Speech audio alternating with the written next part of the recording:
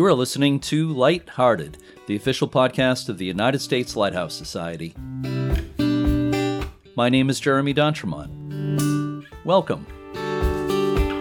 Today is February 11th, 2024, and this is episode 264 of Lighthearted.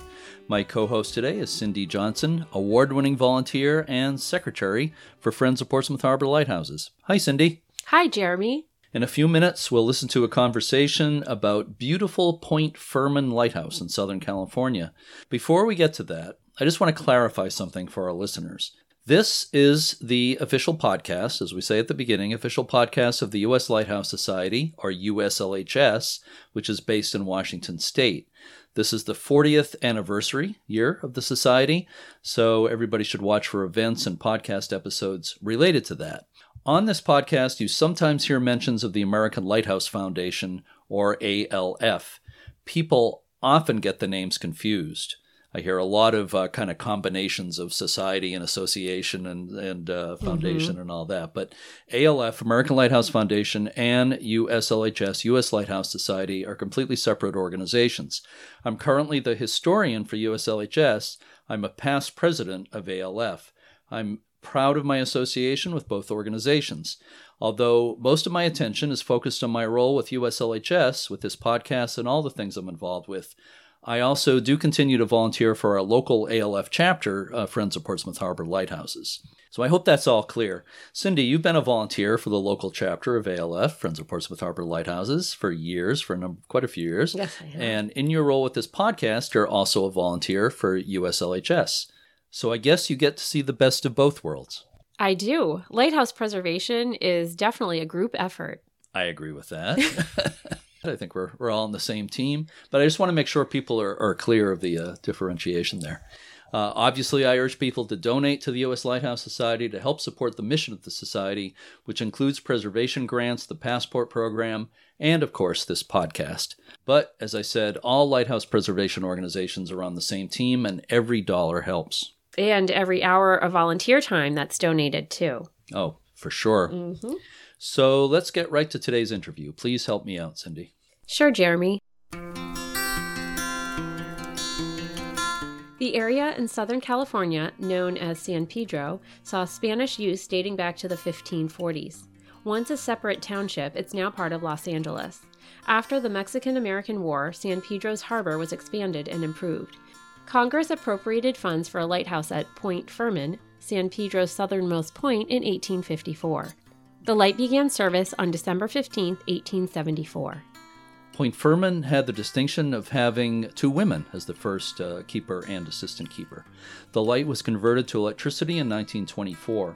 The city of Los Angeles took over the property, with a city employee living in the lighthouse as caretaker. The light was darkened after the attack on Pearl Harbor in December 1941, and it was never reactivated as an aid to navigation. The Coast Guard considered demolition in the early 1970s, but concerned local citizens saved the lighthouse. A $2.6 million restoration was carried out in 2002 and 2003, and the lighthouse was opened to the public as the centerpiece of 37-acre Point Fermin Park. The facility is managed by the Department of Recreation and Parks for the City of Los Angeles. The Point Fermin Lighthouse Society serves to assist with fundraising, tours, events, and volunteers. We have two guests today. Kristen Heather is the historic site curator for Point Fermin Lighthouse, and Jeanette Rodriquez is a museum guide at the lighthouse. I visited Point Fermin Lighthouse in 2015. I loved it during my West Coast travels. A really beautiful place. It was a pleasure speaking with Jeanette and Kristen just a few days ago, so let's listen to that conversation now. I'm speaking this afternoon with two guests. We have Kristen Heather, who is the historic site curator for Point Fermin Lighthouse, and also Jeanette Rodriquez, who is a museum guide at the lighthouse. Heather and Jeanette, thank you so much for being with me today. Hi, good morning. Great to see you. Hi, thank you. Thank you. Coast to coast here. Yeah, morning out your way, afternoon out my way on the East Coast. So we're meeting in the middle somewhere. So it's great to have you here. And I just want to mention, before I ask you some questions, I was there in 2015. I visited Point Fermin Lighthouse during a West Coast tour I did by myself in 2015. I loved it. It's a really beautiful lighthouse and so well kept. So I have wonderful memories of that visit. And also, I wanted to mention that a friend of mine, Heather Porter, who lives in Kentucky, and she and her 11-year-old daughter, Guinevere, have taken part in the podcast. Heather was out there recently and was given a tour by Jeanette and raved about how great the tour was, which led to me. I had you on my list to contact for the podcast anyway, but that prompted me to do it at this time. So on behalf of Heather, thanks for that great tour, Jeanette. Oh, that feels so amazing. Thank you so much for saying that. Thank you. I believe Heather said she was going to twist your arm and make sure you got us on your webcast. So she didn't have to twist my arm at all. Okay. Right away when she suggested it, I thought, well, I want to do them anyway, so let me move forward on that. So again, thank you for doing this.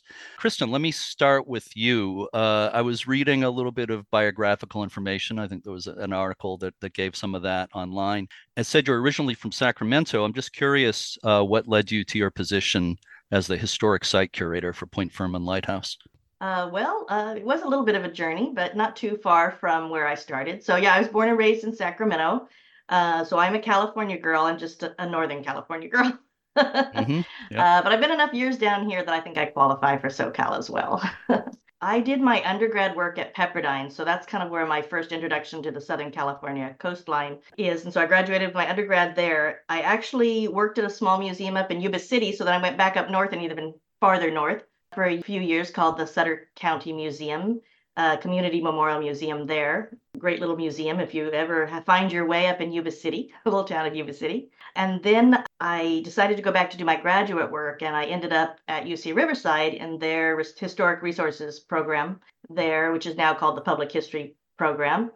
And while I was there, I got a little flyer in my grad mailbox. Said they were looking for a curator at the lighthouse out here. And I said, well, I'm running out of money, so I should probably apply for that. And maybe I should go out and see it. So I took a trip down and saw it. I interviewed out here and luckily got the job. And they were just opening it to the public for the first time. And so this was late 2003. Okay, so it's been more than 20 years you've been working Yes, there. so I just hit 20 years. Uh-huh. Congratulations. That's fantastic. Seems like it worked out perfectly for everybody. So, Jeanette, what led you to become a museum guide at the Lighthouse? Yeah, I was actually very, very lucky. I was looking to work nearby because I live pretty close.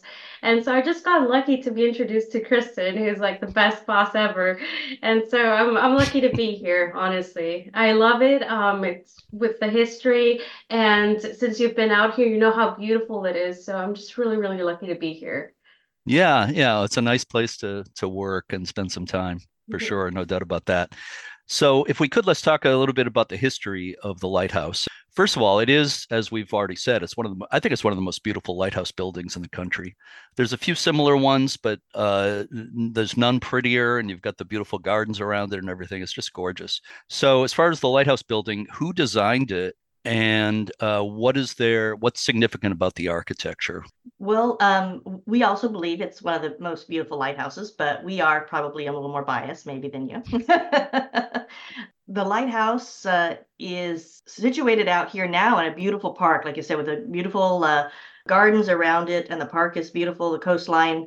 But originally out here, it was pretty barren when the lighthouse was first built. So it kind of stood out here by itself. So when you see some of the really early pictures of the lighthouse, kind of stands out like a sore thumb. It's this beautiful building, and almost like a barren landscape out here. Yeah, maybe a little of the ice plant, a little cactus out here. It's kind of funny to see cactuses with the lighthouse, but actually we have several pictures that show both the lighthouse and cactuses. We have the beautiful century plants that still bloom out here with the big tall spikes, and so we have a little bit of those out here still in the park and on the coastline, so you can see those with the lighthouse. Really fun to see those in the old pictures as well as today.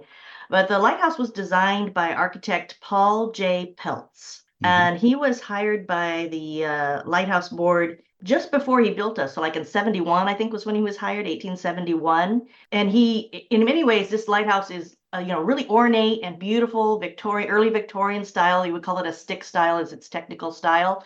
But in many ways, Peltz was very practical. So although we have this beautiful Victorian building, it's very practical. You know, the tower is within the building so that you don't have to go outside to go from the keeper's quarters to the tower. So we're kind of all built in one that way. So very convenient that way. He actually designed it so two families could live in there. Originally, it had two kitchens, one on the first floor and one on the second floor. So almost like two apartments, you know, in the building originally was how it was designed. Now, how it was used was mostly just one family, more traditional, like we would think of the house, you know, where the first floor is more open space and the second floor is bedroom space. That was generally over the years how it was used. But it's interesting that he designed it very practical that way. Yeah. Peltz design. So actually, there are six sisters. I don't know if you're aware, but there on this same design, there were six lighthouses built. So when Peltz designed something, he often used it more than once, but where it was most applicable. So in certain areas, you'll see his stone buildings or his brick buildings, and we're his wooden. And so we're almost all made of redwood and Douglas fir, the entire, so local materials. And so it's practical here because we get so much wind on this point. And so the building will move quite a bit. Jeanette, have you experienced that? Yes, in the tower. Yeah. It feels, yes. We get a lot of wind. The building will move a little bit. You'll feel that sway a bit, just like the trees around us. So, you know, but that all wooden lighthouse is a little bit different than some of the stone lighthouses. Peltz, before he came to us, most of the stuff I know about Peltz is actually from Hugh Macaulay. I don't know if you've ever met Hugh, but he is an architect who has worked with Hereford Inlet Lighthouse a lot. And especially early on when they were opening Hereford to the public. And it's one of our sisters. And so when I was doing a lot of research, especially on the architecture, I found a few articles from Hugh and I contacted him and he was so gracious and wonderful, invited us out to Hereford Inlet. We went out there, we saw the lighthouse there, and he shared all of his research on Paul Peltz and his articles on Paul Peltz. And it was a really fun way to learn about our architect, to actually see a duplicate lighthouse like us and to walk through a lighthouse that felt so similar, but yet because we had been, you know, because I had been here searching everything in our lighthouse, it also felt kind of like another dimension, I guess you could say, you know, because it was like the same lighthouse, but I could see all the little differences. At the same time, it was so similar. It was also, I could pick out all the little tiny differences. But it was a great relationship with Hugh and the folks there at Hereford Inlet at the time. Steve was there, and I'm trying to think of the name right now. I think it was Betty was her name. Wonderful, wonderful folks out there. And I know it's managed differently now than it was then, but it was had a great time out there with them and learning about the architect. So Peltz was actually a designer before he ever entered the U.S. Lighthouse Service. He had worked with another architect, which I can't pull his name out of my head right now, but they submitted designs for the Library of Congress. And so their design is the Library of Congress. So that's probably one of his most famous buildings outside of the lighthouses in the U.S. Lighthouse. Interesting.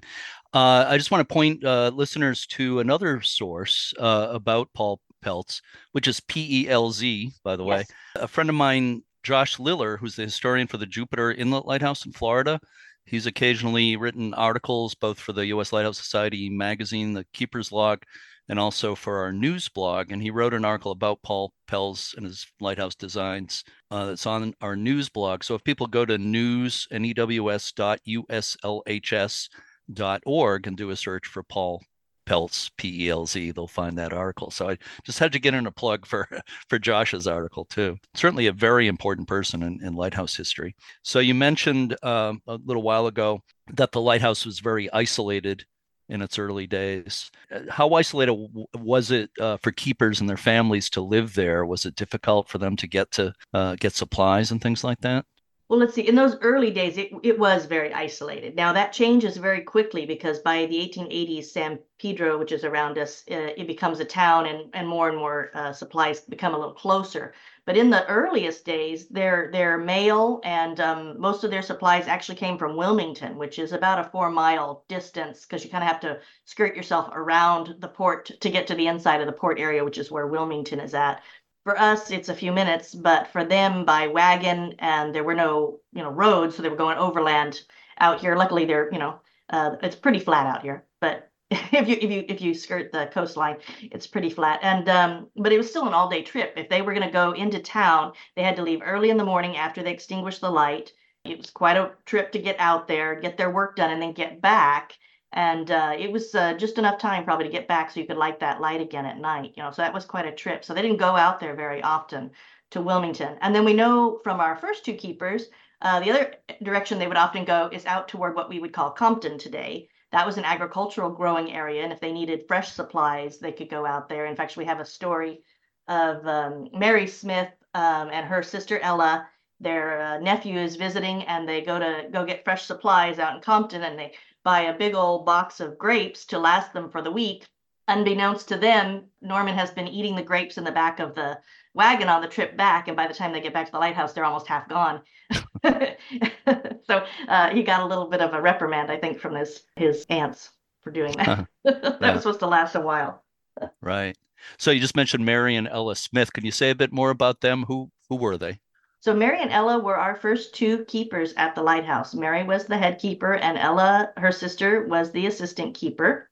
It's actually quite unusual that they were chosen for the lighthouse down here. It's very rare that women would be chosen to be the first keepers of a lighthouse. Now, there's lots of women in the service, and especially our listeners who love lighthouses will know coast to coast, we have a lot of stories about women.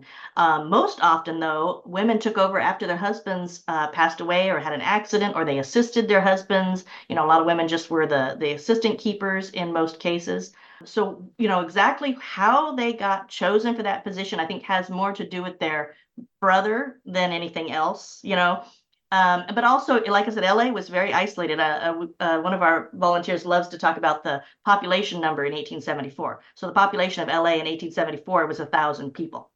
Mm-hmm. So it really was not a populous area down here, and the biggest trade at the time was probably the tallow trade and things like that, in the area, lumber, that kind of stuff going out of the port.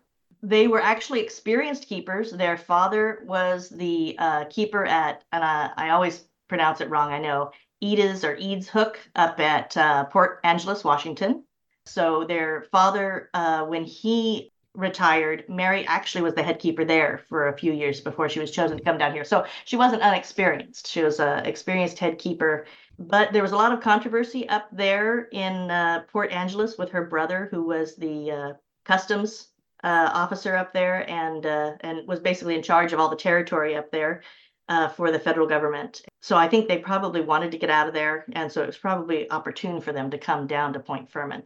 We don't have the whole story of exactly why they were chosen to come down here, but we can surmise from other things that we know about their brother and some of the situations that way. But once they got here, we often will find in some of the old books, if you read it, that it was a lonely, the poor sisters were very lonely out here at the lighthouse. But they stayed here for 8 years, so they must have liked it. They must have liked working out here for 8 years before moving on.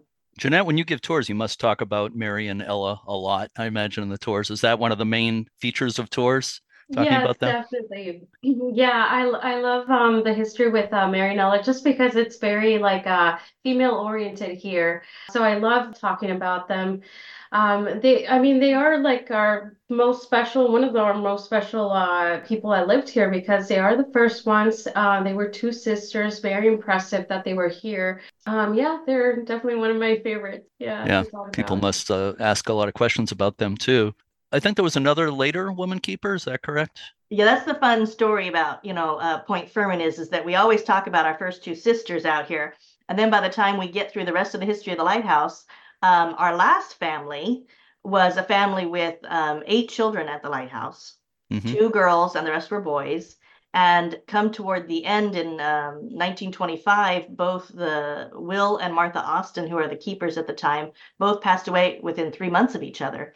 And so to take over was the 2 girls, actually took over operation of the lighthouse for just a couple more years before it was handed over to the city of LA.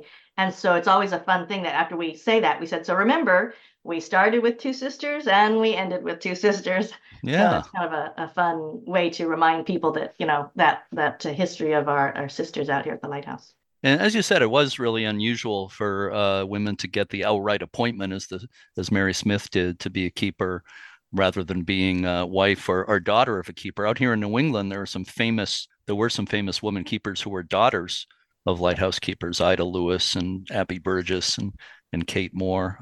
three of the most famous, all daughters of lighthouse keepers, and started taking care of the lights when they were like 12 years old and later became the keepers. So there's a lot of great stories like that.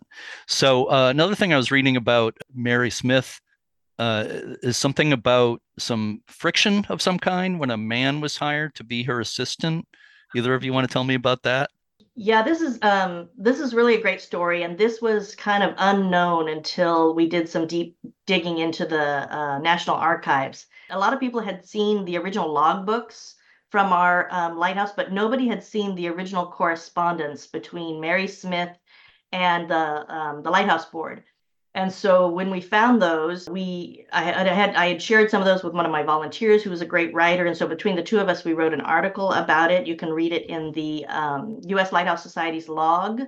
I want to say 2011, I think is when we did that, somewhere around there. I would have to, but you can go on their site, the U.S. Lighthouse Society's website, and it is on there under their featured articles.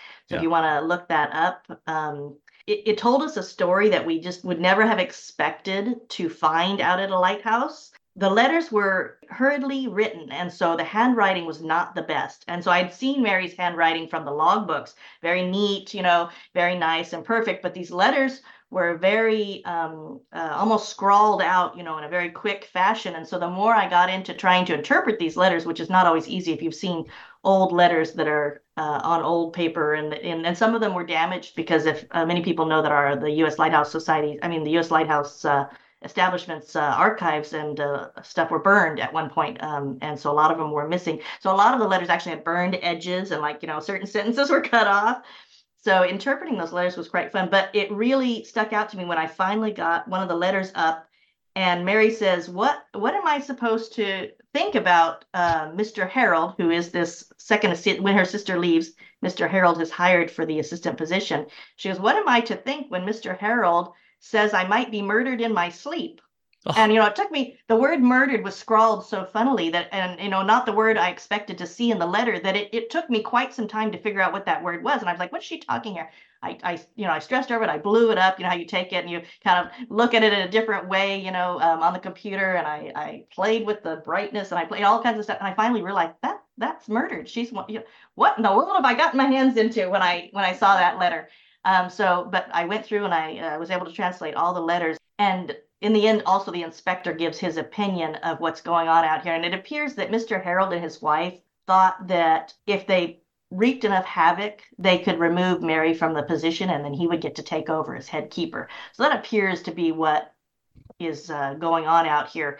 So there's lots of stories about complaints that Mr. Harold actually officially writes to the board, and she has to answer those complaints.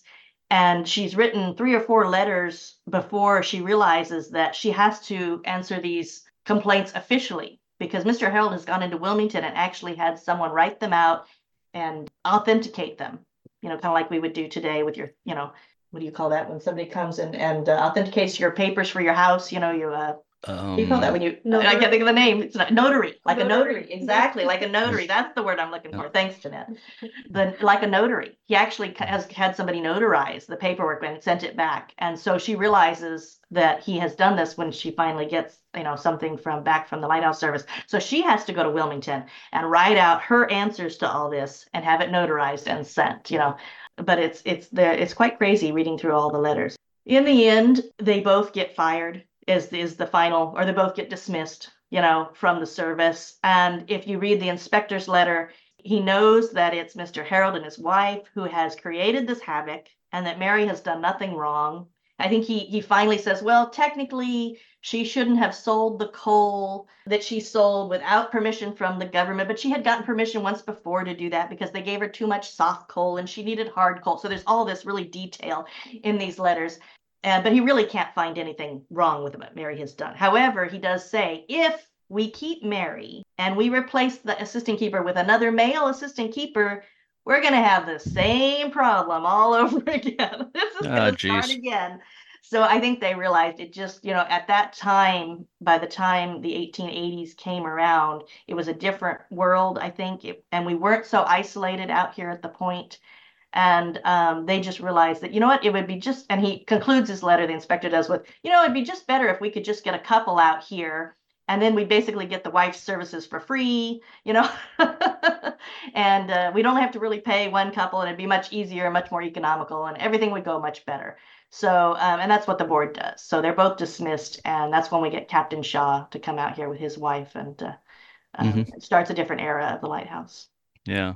It's a shame that Mary paid the penalty for that. That wasn't her fault at all. That's product of the times, I guess. Yeah. Although that's around the same time, 1869, is when Ida Lewis in Newport, Rhode Island became probably the most famous lighthouse keeper in the country, and highest paid lighthouse keeper in the country as a woman. But that's another fun fact we like to tell people out here too, is when Mary was hired, she got $1,000 a year because they were on the West Coast and they had bumped up the salaries about $200 more than everybody else on the East Coast because of the difficulty with supplies coming in and the expense of the supplies.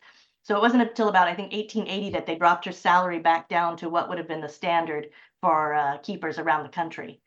So she actually got paid more than a lot of men in the service when she first was hired.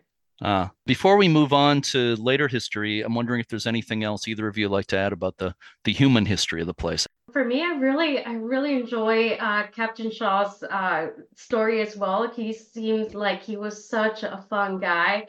He was a Civil War veteran, and so by the time he got here, he was just seemed to be like so full of life, even though with all the experience he had before coming over. So I really like his story. There's a little snippet we have about him throwing his daughter. She was turning 8 years old, birthday party, and he had like 200 guests come over. So especially considering how difficult it was to just come out here, he must have been like such an amazing guy to want to throw such an amazing party and for people to want to come and all the way out here to Point Fermin. Yeah, we understand he hired like a little horse-drawn carriage to pick people up from the train that drove into the harbor and bring them out to the point.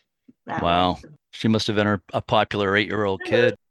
So why don't we move? I'm sure there's plenty of stories of keepers and stuff we could talk about, but let's move forward a little bit to the World War II era, which was a very important era in the history of that lighthouse. Either of you want to tell me a bit about that? Well, I think kind of before we talk about World War II, we do have to talk about kind of the transition from the lighthouse service to the park service, because in 1925, the park is built around the lighthouse, and then by 27, an agreement is struck between the lighthouse service and the city of LA at the time. The city then rents all the government property on the point, and it becomes part of the park, and so they kind of build the park around the lighthouse.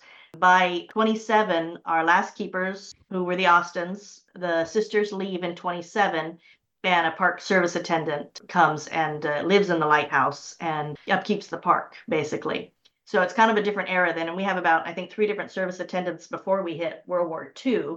When World War II, or actually December 7th, 1941 happens, Oscar Johnson is one of our park attendants who's in the lighthouse. And interestingly enough, people don't realize the time change. And so here it was like about 10:30 in the morning when Pearl Harbor hit. And Oscar Johnson had taken his family to Long Beach to picnic that day. When he hears the story in Long Beach that Pearl Harbor has been hit, he realizes I gotta head back immediately to the lighthouse. And by the time he gets back over the harbor and toward the lighthouse, the military has already taken over the point.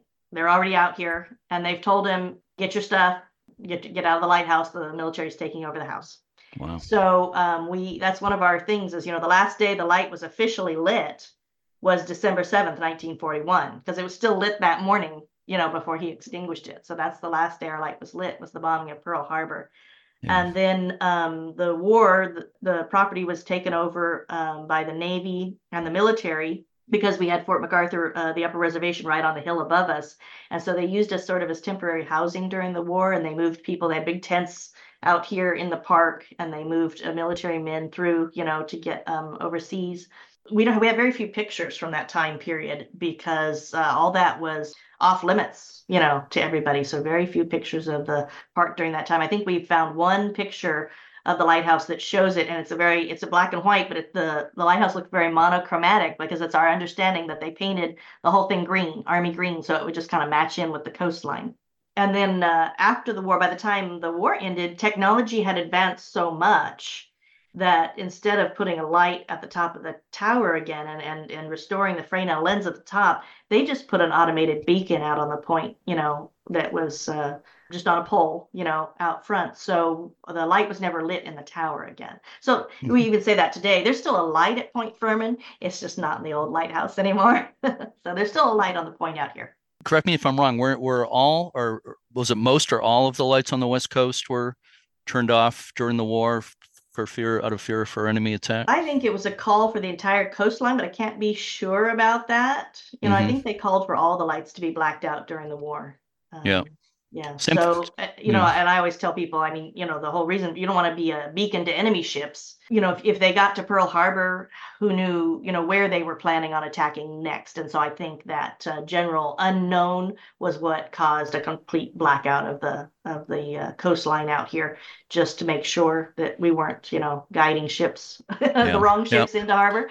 Yeah. Well, it was exactly the same here on the East Coast. The lights were all turned off because of fear of German attack. On the West Coast, it was more Japanese, but right. Same sort of thing on both coasts for a while there. So after the light was discontinued, after the war, I think quite a bit after the war, the building kind of fell into disrepair, right? And was it actually, was there some consideration to destroying it? Luckily, it didn't fall into too much disrepair. It had somebody living in it. And anybody here who knows old houses, the worst fate for an old house is to no longer be living in it. So if somebody's living in it, then they're making sure at least the leaks are fixed and things are still up and running and clean. You don't get that problem of an abandoned house. So the house was never abandoned. It was always lived in. So it wasn't really in that bad of disrepair. But, politicians, so they get ideas in their head. And the idea was to take it out and have the whole park. They were thinking more of park space than of thinking of historic buildings that time. And those of you out there who have studied historic preservation know that the 1970s was really when historic preservation had its real run, and people start developing societies and groups to help save all the old buildings. And so our local group, it even works with us still today, came out of that era, and they called themselves the Point Fermin Lighthouse Association at that time. And some of those members stayed with us. I met some of those members who were originally here in the 1970s to help save the building when they actually did call for its destruction in the 70s. Mm-hmm. And one of our most gregarious members of the community, who just was a great, generous man, Mr. John Olguin, and you can actually read his book. There's a book about John and his life here in San Pedro. He probably arrived when he was about 3 years old here, and just kind of fell in love with his town at a very early age. So much so that when he was helped as a young boy all those years, it made him feel responsible for doing the same when he grew up. And he was just this wonderful patron of the community. And all of our museums here are here because of him. And so, not only do we have the lighthouse, we have a small house museum here called the Muller House. We have the aquarium here on the point, the Cabrillo Marine Aquarium. He started that. We have the Maritime Museum. If you've been to the Maritime Museum, it has the Angel's Gate lens there. So if you want to see the Angel's Gate lens, that's where you would see it at the Maritime Museum. And these were all because of John, so he really was this great person who was able to raise those funds and get everything up and running and started. So I did not make it to the Los Angeles Maritime Museum when I was there, which was one of the reasons I got to get back. Yes. And a great time to come back would be this summer, July 13th. We are going to do the first ever Los Angeles Lighthouse Challenge. Wow. So it's going to be a one-day event at all three lighthouses. You'll be able to visit all three lighthouses here, which is us, Angel's Gate, and Point Vicente. Now, Angel's Gate is out on the breakwater, so you won't be able to actually go up to it, but you have a choice to see it from land, or we do have some small boats that cruise the harbor, and you can take a harbor cruise and get a little closer to it. Mm-hmm. So, and the Maritime Museum has the lens, so they'll be holding the stamp.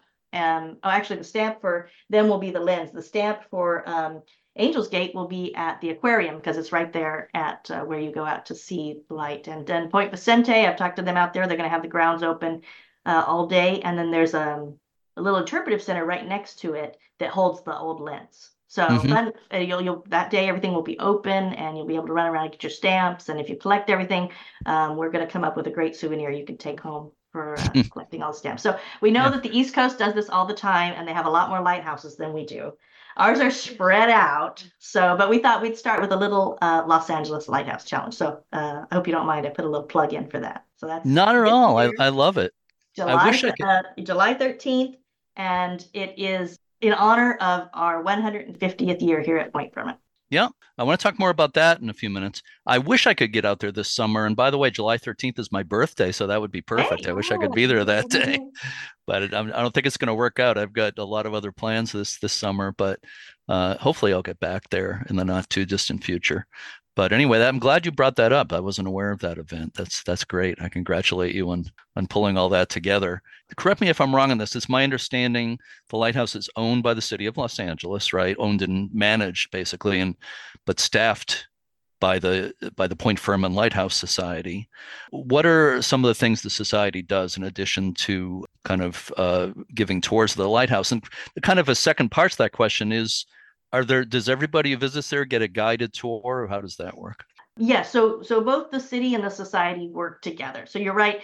Technically, we're owned, and I know you said City of Los Angeles, and for most of you out there, that would be enough to say City of Los Angeles. Technically, we're owned by Recreation and Parks, City of Los Angeles. It's the only division of city who's allowed to own property outside of the city itself.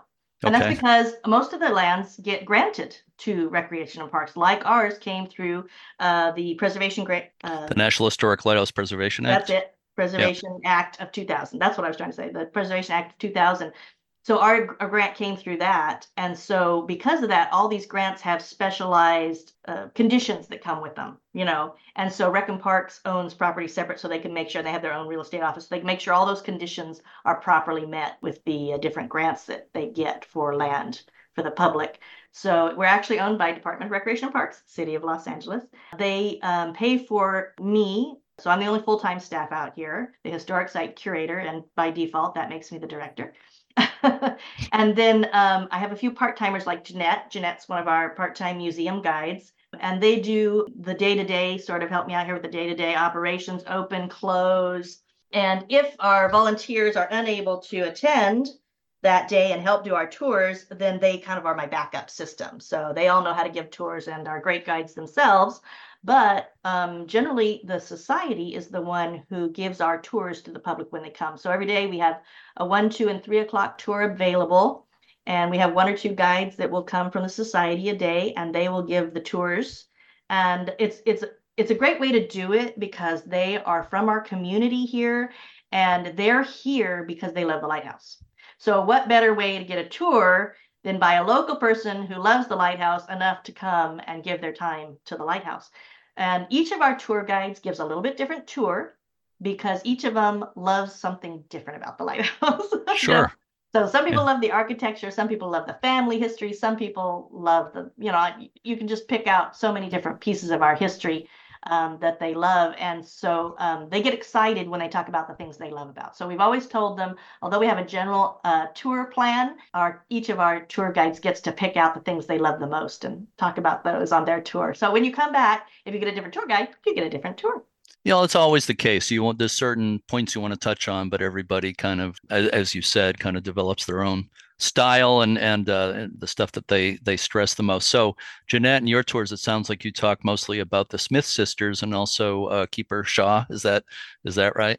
Yes, I do love the history of the people that actually lived here. I love that can remind people that this was a place where people actually worked and lived here. And sometimes we forget that, because we see it as a historic site. It's a beautiful building in the park. But I love to emphasize the human side of this, that there were real lives, real people here. So I love talking about the families that were actually here and worked here as lighthouse keepers. Yeah. It brings the history alive. Yeah, absolutely. Part of it, makes the building such a personal part of the community here. So yeah, I couldn't agree more with both of you. It's always the human history that brings these places to life, as you said. You were talking about our society and the things that they contribute, and tour guides are just one of the things they do. We have a wonderful group, and they take care of things like our events. When we have events, we can't run them without all the hands, and so they help run be all the hands during one of our during our events that we have out here. They also help take care of the gardens. Most of our beautiful gardens that you've seen around here, they're all done by volunteer work. In fact, they just finished trimming all of our roses out here. I think we have almost more than 100 roses out here now at the lighthouse.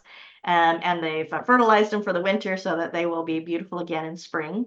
Yeah. And they help us dust in the lighthouse and kind of keep everything, nice. And, we have all the artifacts in there, so they have to be really careful when they dust. And all the furnishing needs to get oiled every now and again, because of the constant expanding and contracting out here. We go from really cold at night to really warm in the afternoon when that sun comes out. So all of our wood out here gets a real workout. It's a constant contraction and expansion of the wood of the lighthouse, as well as all the artifacts inside. So we have to keep an eye on those things. So speaking of the wood of the lighthouse, it obviously has to be repainted now and then. Is that something you bring a contractor in for, or how does that work? In the past, we have brought a contractor in to do that. Rick Parks has some of their workforces are pretty skinny, and they're just busy enough taking care of repairs in the city of LA. And so to get a crew out here to paint this is quite a job. And so generally they will contract that out and have a contractor come out and paint the building for us. And it happens about every 7 years we get it done. Usually I start bugging them about 5 years in that it needs to get done, so that by the 7th year it actually gets done. It takes a little while to get some things moving in the city. But this year we just were painted to get ready for the 150th. And due to some budget issues, they decided that the city painters would come out and do it. And so they spent some time out here getting us painted. And so they did a great job. And we look really nice again for the 150th. And so all the pictures that we'll be taking this year will look really nice. Well, it looked really beautiful when I was there in 2015. I got some nice pictures that day. It looked like it had just been painted. I don't know if it had been, but it looked like I think it might have. That might have been the year that it just got painted. Yeah, it looked pristine. So obviously, as you've talked about already, everybody who visits the lighthouse gets to climb the tower, right? What else is there for people to see in the building? So we actually take you on a tour within all the floors of the house. So in the first floor, you see the front parlor, the kitchen, the back parlor, and our lens. I feel like that is one of the most impressive things that we have on the first floor. You see the lens, the last lens that was used here, which is our fourth order Fresnel lens. And then on the second floor, you see our master bedroom that was originally a second floor kitchen, and then you see our keeper's office, which is where we have the history of the lighthouse keepers. And I really love that room because of that, because we can actually see pictures of the lighthouse keepers there. And then we have a last bedroom there that has a rope bed, which is one of my favorite things in the second floor as well. And then you go all the way up to the tower, up to the lantern room. So you go 3 floors in the tower. Great. Yeah. So there's a lot to see there. So, and this question is for either or both of you. When people visit there and you show them around, is there something you have in mind? What do you hope they gain from the experience? What do you hope they come away with when they visit? For me, whenever I give a tour, I hope that they come out with a little bit more of like understanding of what life was like back in the 1874 to the early 1900s, just to have that respect, I think, for that time period. I hope they learn something new about us, about this area as well. And yeah, I think that's what I hope the most for people is to just get a little glimpse of history here. Yeah, well, that's great. Kristen, anything to add to that? Well, for me, there are a lot of things you can take away from the lighthouse, and I think Jeanette is right that we definitely want that human part of it. But on my end, as the curator and the director, my main goal is that when you leave this lighthouse, that it's not San Pedro's lighthouse, it's not my lighthouse, it's now your lighthouse. For the kids, we have little stickers that says, "I'm a keeper." So by the time you come and enjoy the lighthouse, we want you to be now the keeper of the lighthouse. Mm-hmm. And that's our tradition, that you're now supposed to help us take care of the lighthouse, because now it's here and we've given you the history and now you fell in love with it.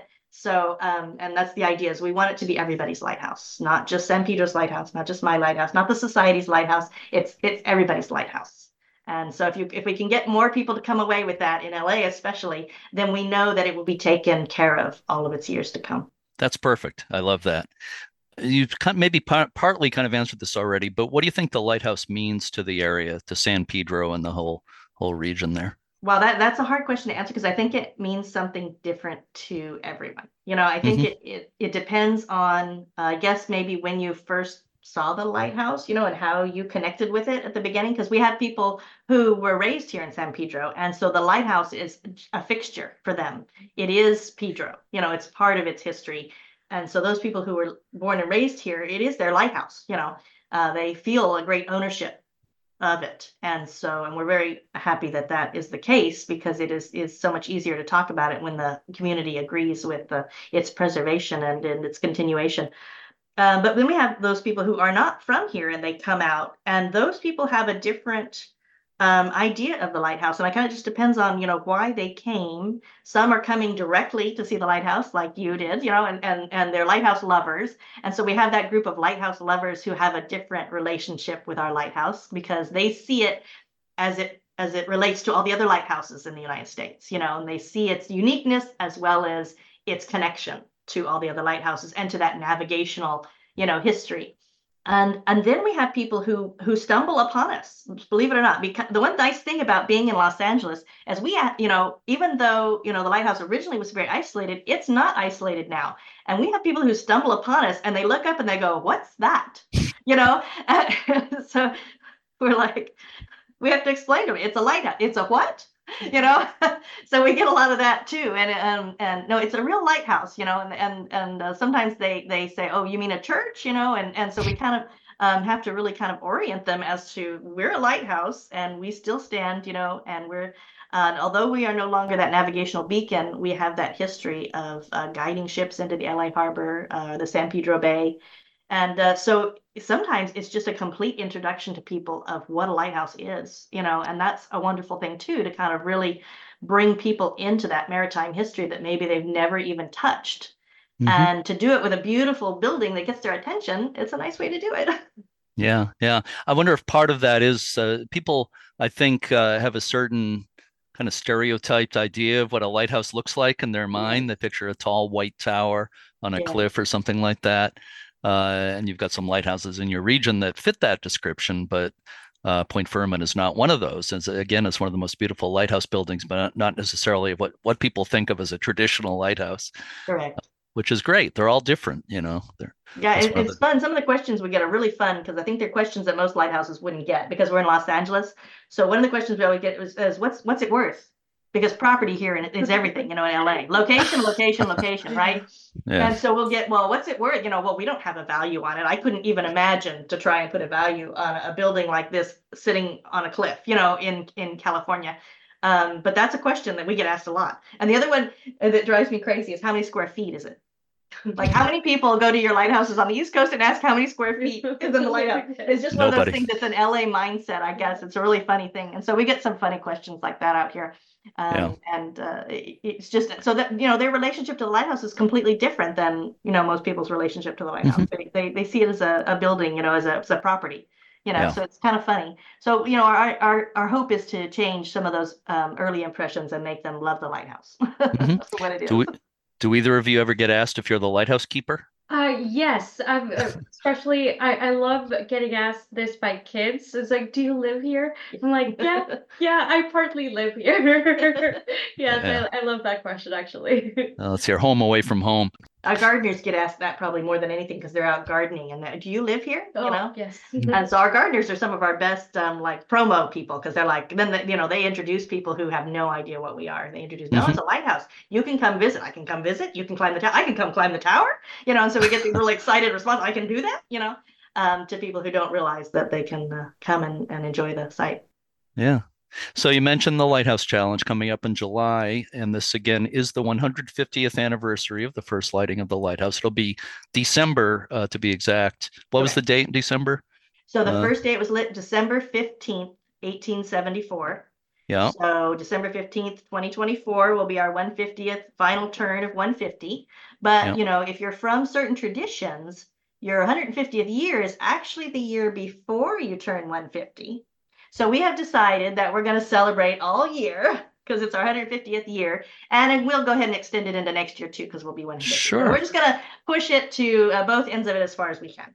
So we're actually starting, we have a little small event. In the wintertime, we don't have too many events because it can get, the weather out here can get crazy, and we do everything outside here. So we're going to have a small event on the 10th, Love at the Lighthouse. So the idea is to come share your love of the lighthouse. Just like you said, everybody's relationship is different with the lighthouse. What do you love about the lighthouse? And it's just going to be a small heritage event, an open house day. So it kind of starts us off, but we're going to have quite a few events as we go on. Some of our biggest events are Tea by the Sea, where you get to come and enjoy our gardens and sit outside and really enjoy the spring and all the flowers in bloom, and have we have a little free tea for everybody out here, and sometimes that has gotten pretty big, so we'll see with all the advertisement we get this year how many people we get out here, but we try to serve everybody tea, so we do our best. And then we'll have our Lighthouse Challenge in July, and then in August we're going to do our official big birthday celebration, August 17th. And that's just, again, because of the weather. We decided this year if we're going to have a big outside event, it's just better to do it a little bit earlier in the year. So we're going to do it at the end of summer. August 17th will be our big 150th birthday celebration. Everybody's invited to the birthday party. We're not excluding anybody. So as many people can come, and we'll take up a big portion of the park here with a bunch of different things going on, and talk about its history. And we'll try and get as many people through the tower as we can that day. But we want everybody to remember that, we're open every day but Monday, so you can come climb the tower any day if you can't get through that day. And then our last event, we still haven't quite gotten it all together, but in December, we would like to do a fun event, and we're currently calling it Lighthouse Festival. The Festival of Lights, that's what it is. But that title might change. And so we want to light up the lighthouse with lights, but we want to do it not Christmassy, but specifically designed to our lighthouse, something special. So we haven't quite gotten there with the whole plan, but keep listening for us, and the closer we get to it, we'll give more information about that. But we'd like to have it all of December so that you could come several different days to do it and not just on one day. Great. Well, keep me informed. We will do what we can, the U.S. Lighthouse Society, to help promote your events. Thank you. So I have one final question for both of you. Okay. You can fight with each other to see who takes it first. And this is for bonus points, of course. Okay. And that question is, what do you love most about Point Fermin Lighthouse and the work you do there? Honestly, I just feel very, very lucky to work here. Anytime when I drive up here, and you hit the hill and you can see the park and the ocean and Catalina Islands right behind, you just feel so lucky, and every day looks very different. Even though it's the same ocean, the same islands, the same park, it looks beautiful and different every single day. And then of course working here at a lighthouse, I love it when people ask me like, oh, what do you do for work? And I'm like, oh, I'm a museum guide at Point Fermin Lighthouse. And they're like, lighthouse? I'm like, yeah, I work at a lighthouse. So that's always like one of the coolest things that I get to tell people, that I get to work here. And it's just amazing. I feel very, very lucky. Yeah. So, Kristen, you want to take that question? What do you love most? I do have to echo Jeanette. I mean, it is true when you drive over, because there's a little hill you have to drive over before you see the lighthouse, and it just sort of is like this wonderful view just pops out in front of you, and you can actually see the lighthouse is the park is filled with trees, and so what you actually see is you only see the tower sticking up through the trees. And then as you come down into the park, you get to see the rest of it. But it is depending on the day, you'll get these beautiful clear days. Some days it's cloudy, some days it's windy, but every day it's beautiful. I don't think I've ever come out here and didn't think it was just the most beautiful day, and it's different. Like you say, you get the sunny, beautiful days, but then you get the foggy days that are just really fun to see out here. And it's hard not to love being out here every day and seeing all the different ways to see the lighthouse. As for me, what's my favorite part? It's really hard to answer what your favorite part is. The other thing about working here is also the community, so the volunteers that come over. My boss is the greatest, and my coworkers, and we're all just like a nice little work family. We all love it here. That's why we're here, and so that's always what makes a very beautiful place even better. And I wouldn't want to switch that anytime. Yeah. Well, as you said earlier, it's the people that make these places special, both historically and in the present day as well. Oh, of course. I grew up. My mother taught me to love history, and she, I love to recount when I was 7 years old. I went to San Francisco to go see the Tutankhamun exhibit, and I think I was hooked from day one on history with my mother and seeing the artifacts, and that just meant so much to me, and that I just held on to that. I think that understanding history through seeing, the physical objects of history. And, I think that's what's most important to me out here for my job. Not, personally, I just, like you say, I love the view, I love the people. But when it comes to my focus on the job and having the job out here, the preservation of this lighthouse is number one. And that's because it is the artifact. It is the thing that tells the story. Without the lighthouse, it's very difficult to tell the story out here. And that experience of walking into the lighthouse and seeing the shutters, the storm shutters open, and close and rattle in the wind, and all of that experience as you go through the lighthouse is knowing the lighthouse.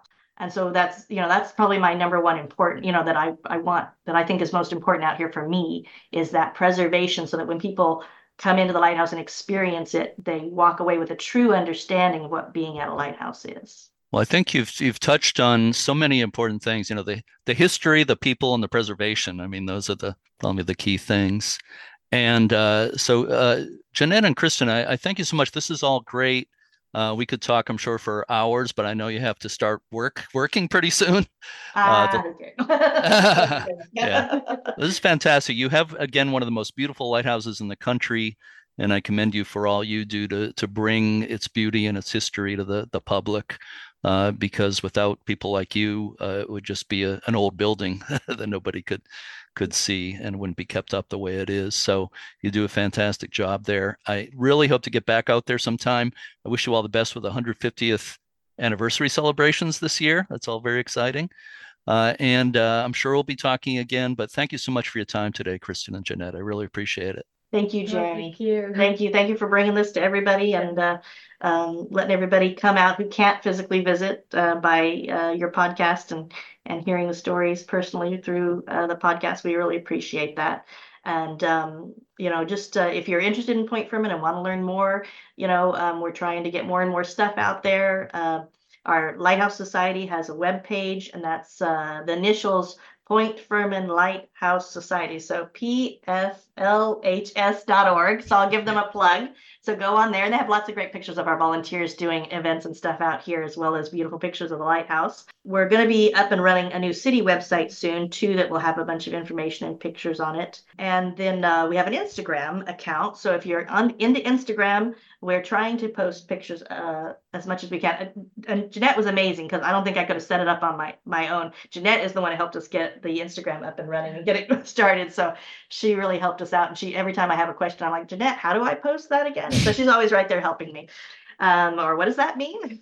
So she's always getting me through the process. So, but it's fun. The Instagram page is fun. It gets lots of pictures. If you want to have an update of what we look like on any given day, you can see what's going on. In fact, I just took some nice pictures out there this morning with all the wind. So I'm going to post a few things, I think, this afternoon, if I can get the internet to cooperate, or the connection to cooperate. So, visit us on Instagram. I think it's just Point Fermin Lighthouse. Point Fermin Lighthouse, one word. All spelled out, one word. Point Fermin Lighthouse, all spelled out, one word. Yeah, I'm glad you mentioned the website and the social media. That's important. So thank you for mentioning that. And again, thank you for your time today. Thank you, Jeremy. Thank you.